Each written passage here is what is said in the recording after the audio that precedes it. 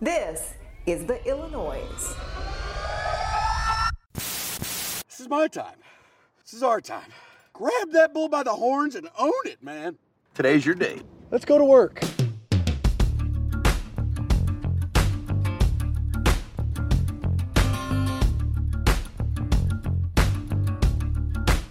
Welcome to the Illinoize podcast. The Illinoize. Cutting through the noise of Illinois politics. Here's your host, Patrick Fingston.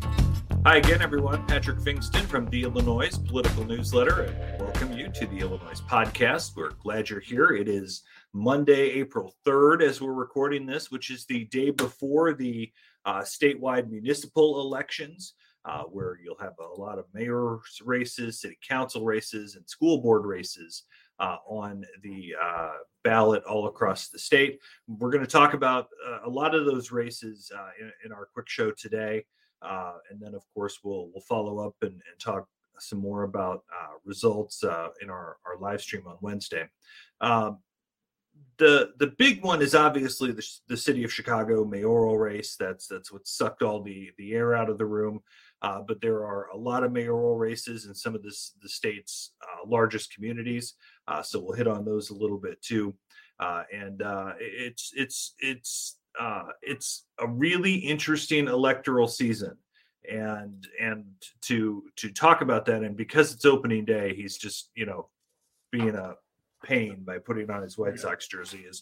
I'm sure I've got a Cubs hat around here somewhere, but my friend Colin Corbett from Core Strategies out in the suburbs, he's been monitoring a lot of these mayoral and city council elections, school board elections around the state, specifically Chicago. Colin doesn't have a dog in the fight. They've just kind of been working on it from the outside. So, Colin, let's start here. Paul Vallas, to me, feels like the clear favorite going into Election Day. Am I wrong? You're not wrong in that in a normal race, this would be a blowout. Vallas would be just killing it. The problem is I've been putting this information out for about the last week because I keep hearing people talk about why isn't he locked this down? Why isn't he breaking 50% of the polls? And there's a very simple reason for that, and it's math. The city of Chicago, the demographics, the ideological splits, the partisan splits are such that Vallas is dominating, but he has to win so many more voters in order to pull this off because Johnson's base is just so massive. It being home opener day for the Sox, I'll use the baseball analogy of Vallas needs to score 5 runs to win, whereas Johnson only needs to score 3. So you're right, Vallas is dominating, but in a math scenario, Johnson still actually has a path to victory despite running a pretty poor race. You've used the analogy or not analogy, but the description of their campaigns that Vallas is running a persuasion campaign and Johnson is running a turnout campaign. Why are they doing that, and what's working?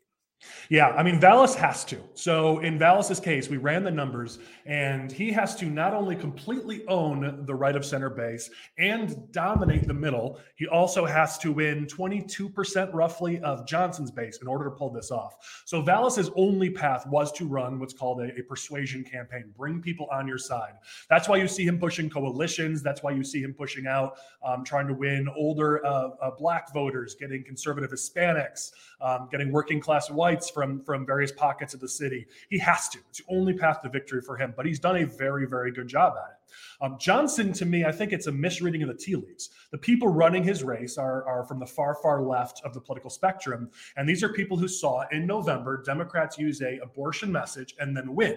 And so they connected the dots and said, well, if A equals B and B equals C, then A equals C. We used abortion. It worked. We won. So let's go. But they didn't actually look at the data, because if you look at November, Democrats didn't win because abortion worked for them. Female turnout was down. Minority turnout was down. Progressive turnout, young turnout, all down. And so to me, it's a misreading of the tea leaves where they think all we got to do is get our base out and we're good. But ultimately right now, looking at February, looking at November in Chicago, the base has not been turning out on the progressive side in the city. And so to me, it was a failed strategy from the beginning. Now, because that base is so massive, the wrong strategy may end up actually working for Johnson, but it wouldn't be a sign that the campaign strategy worked, because if you look at the demographics, he ought to win this race by well into the double digits, and he's not.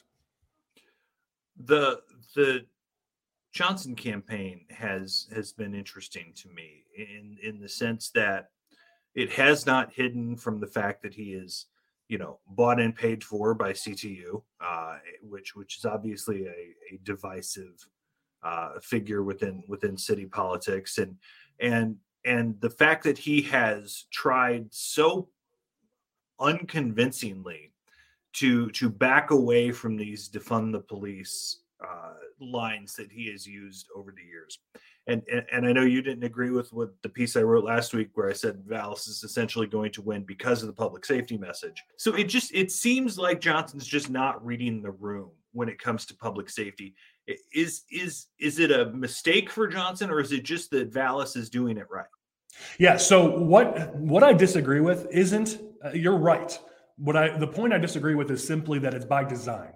It's not that Johnson doesn't know these things that you're talking about. That's where the strategy comes in. If you're running a persuasion strategy, which is what Johnson ought to be doing, then he does the things you're talking about, because crime is far and away the strongest issue. And if he did move a little bit to the center on crime and a couple other issues, embrace that, he would have the African-American vote locked down right now, the older and the more progressive, and this race would be over.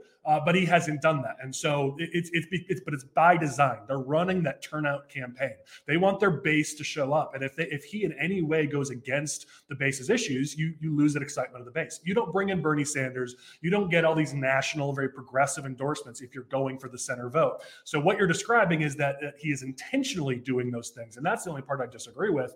He ought to be doing what you're saying, but this is part of their strategy. We're going to find out on Tuesday if it works. I'm of the mind that it may not work. But again, that's the point. If he wins by any less than 10 points, his strategy didn't work. That's the watermark for him. He's supposed to win by 10 to 15 points. So if he wins by 8, he wins, but that's an indictment on his strategy. I think he barely loses. But ultimately, people got to realize what the expectations game is here. What's your gut telling you going in? I think Vallis has it. The one thing we have to keep an eye on is that turnout. When we look at early voting turnout in this race, it signifies good signs for Vallis. We put out something over the weekend that talked about some of those numbers about where we're seeing strong turnout among seniors and even middle-aged voters. We're seeing strong turnout from white voters. They make up right now 48% of the early vote. We're seeing black turnout just be okay. They're only making up about 24% of the early vote. Republican turnout is up a little bit. Democrat turnout is down a little bit. So you expect that Vallis is going to win the early votes. You expect that Vallis is going to win Election Day. The question is, how much does Johnson win the vote by mail ballots by? And so the one thing I'll say is, when you're watching this race on Election Day, don't get too excited when the first couple rounds of votes come in, because Johnson is going to gain all night. He's going to gain for days. And so the key is, if Vallis is up by 10 early on, you could feel comfortable with that. If Vallis is only up by 5, Johnson may make up those points in the hours and days after 7 o'clock on Tuesday night. Well, so actually, it'll be the early votes. It'll be the early votes that come out first, because they'll dump those all in and push those cards in win those votes.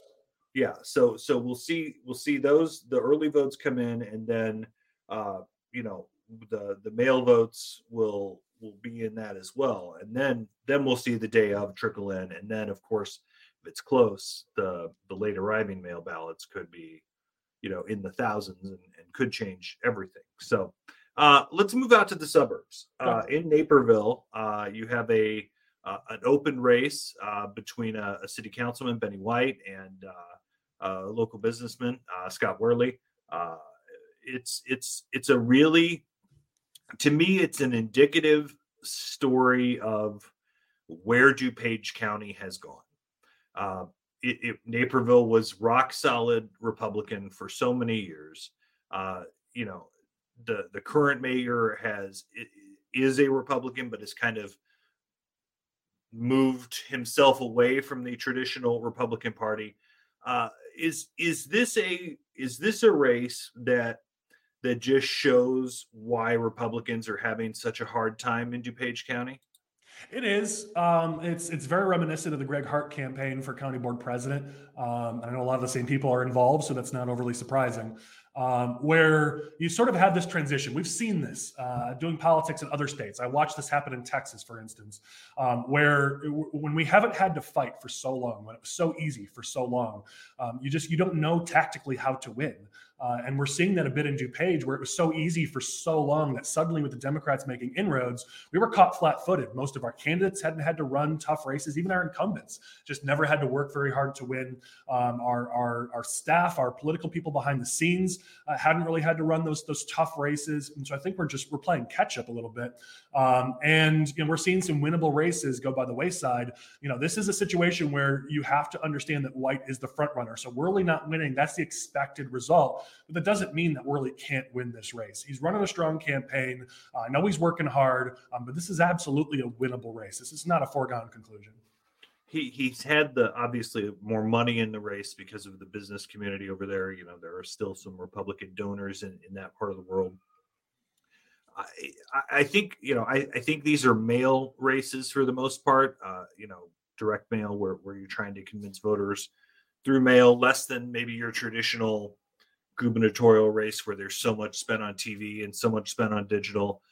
What's the strategy in a place like Naperville where you're essentially your own ecosystem out there, but you're still without your own media market? You don't have your own radio station. The Tribune's your newspaper. Your Chicago TV hasn't been out there at all.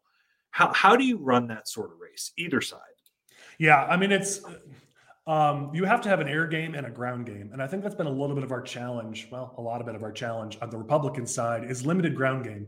Even when we do well in the air game with whether it's TV or in your case, you're right. This is a mail race over a TV race. You can do cable, but it's mostly going to be done in mailboxes and over a lot of targeted digital ads, which I know a lot of that's happening right now.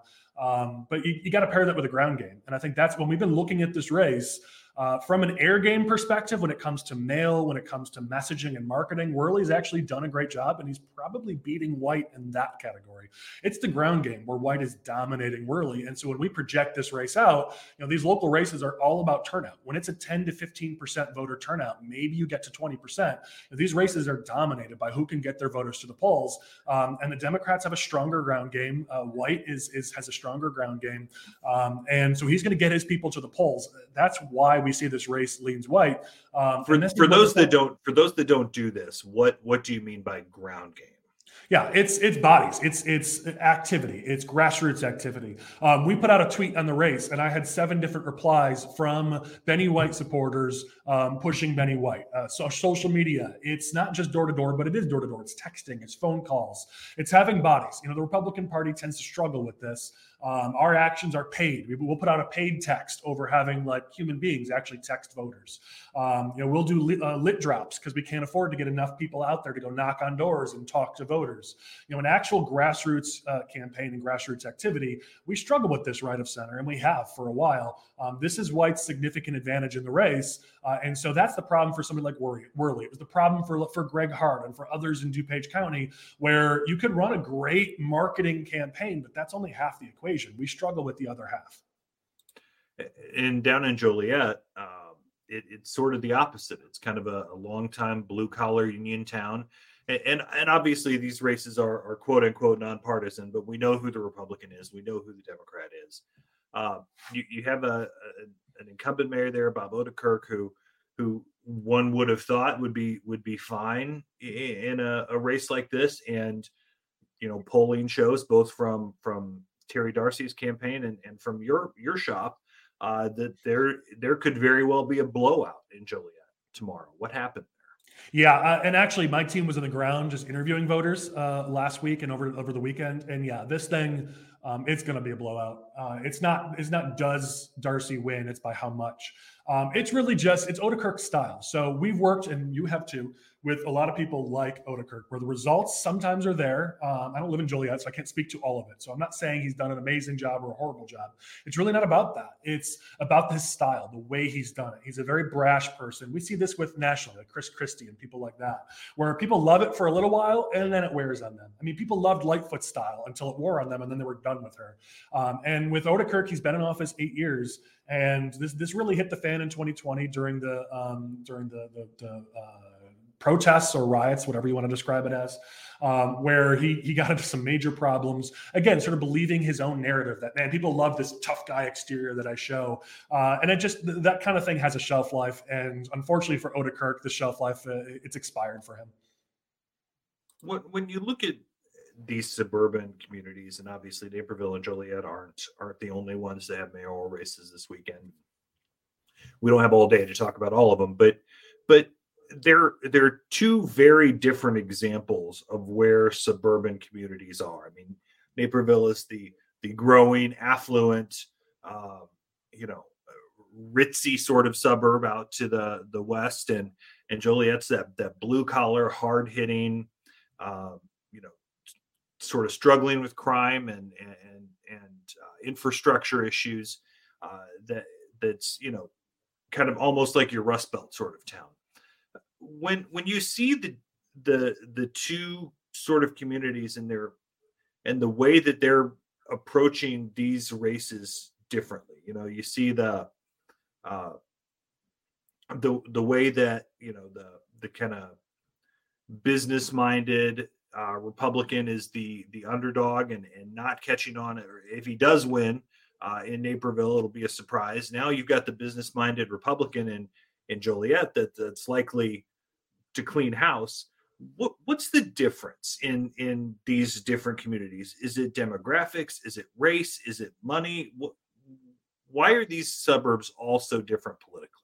Yeah, I think the big thing that I like to teach my team. I mean, we've got 5 people on our political team. We've got a lot more on our ops team. And I always say everybody has a strategy that's good. We want to hear from everyone on the team because each of these regions are different. And I wouldn't say that it's easier or harder to win in one place or another. I think back 2 years ago, we elected a business-minded, conservative, semi-conservative woman as mayor of the city of Waukegan over the incumbent Black mayor. I mean, it's possible in these very blue areas to win, but you're running it happens a lot is people run one race, they win, and so they just do that strategy over and over. And each of these locations are different. Naperville is different than Joliet. Joliet's different than Rockford. Rockford's different than Waukegan. Waukegan's different than Springfield. And so you've got to be able to develop a strategy around that specific community.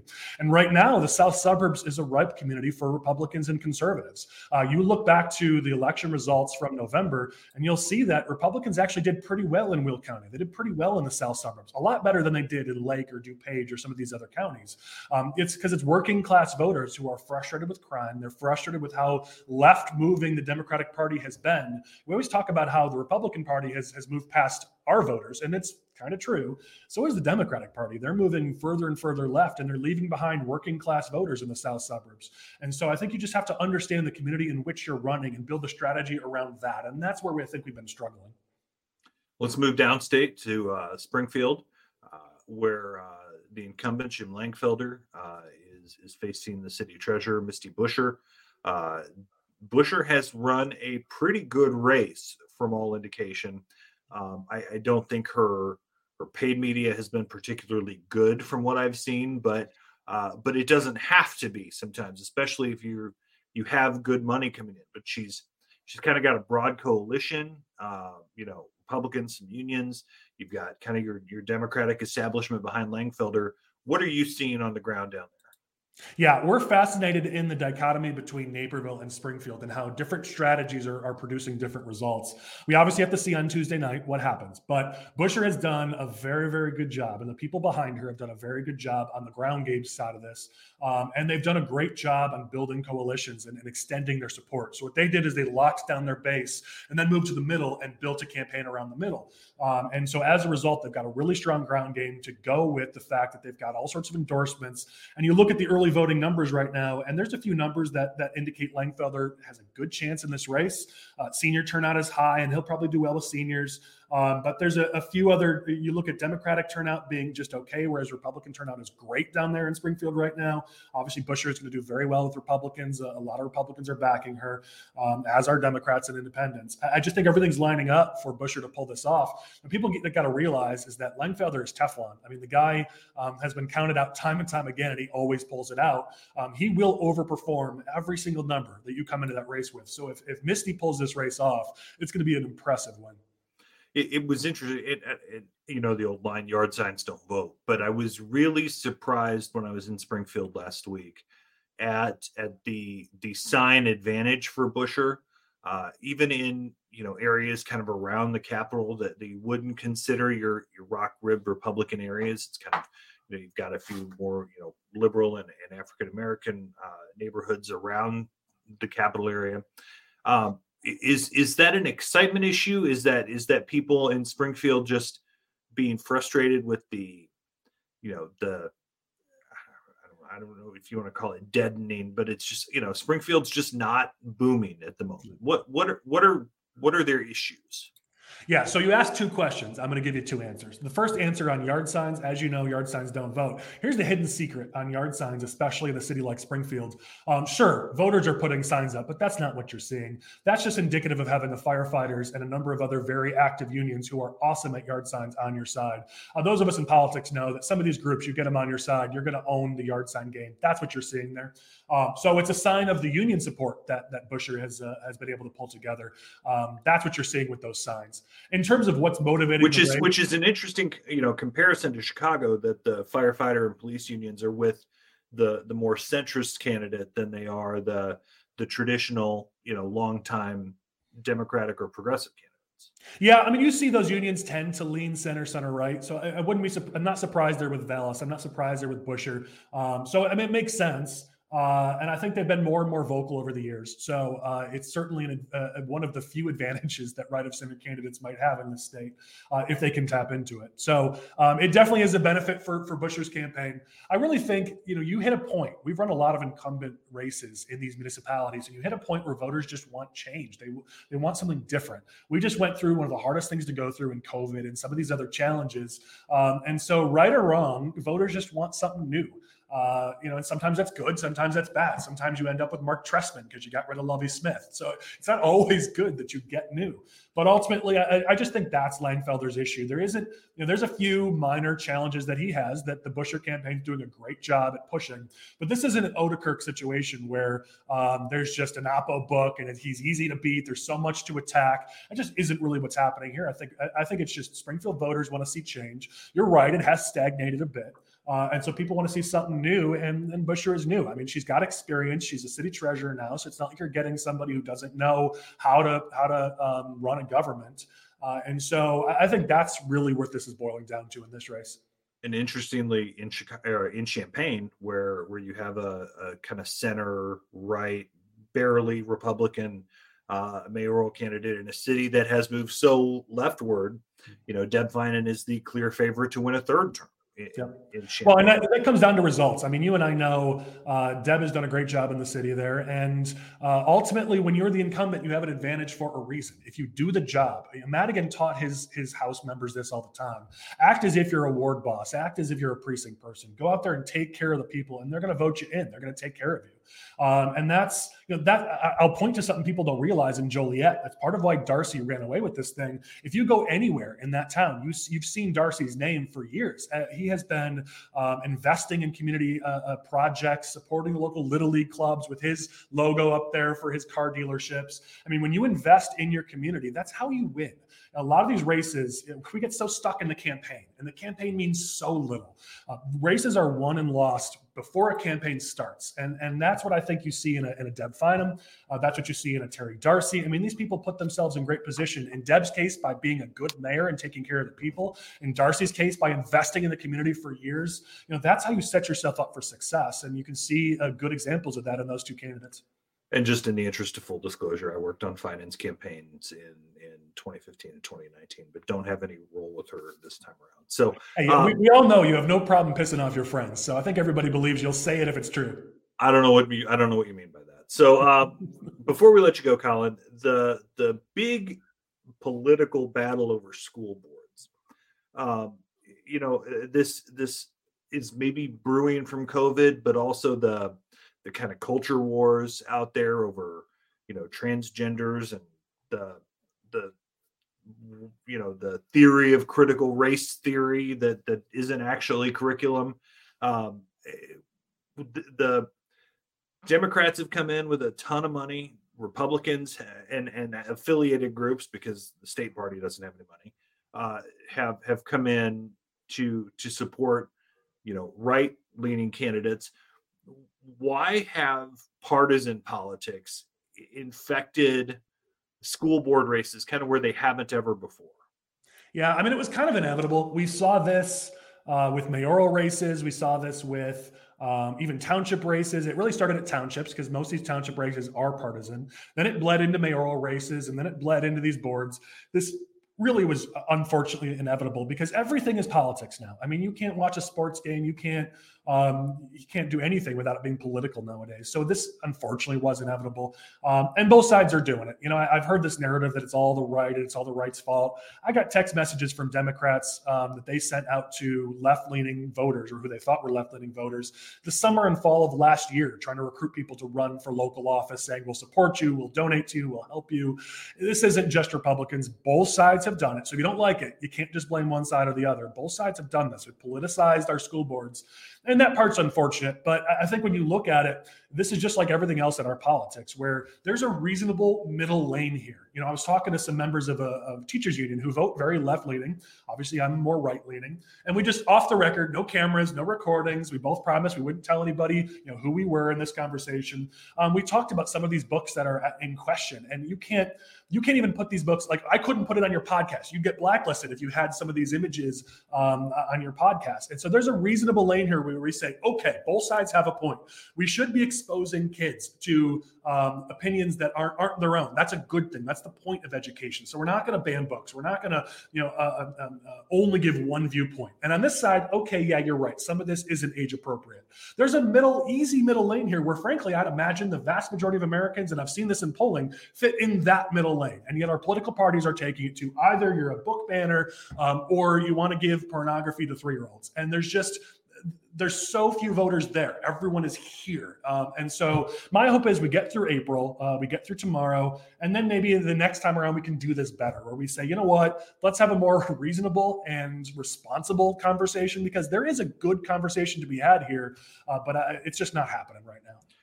As a centrist voice has been shouted down now for a while, I don't know that we'll see everyone come to their senses, but we can dream. All right, Colin Corbett from Core Strategies, based in the suburbs. I good luck to your White Sox. I have nothing against the White Sox. I'm a downstate Cubs fan, so my hatred is for the Cardinals.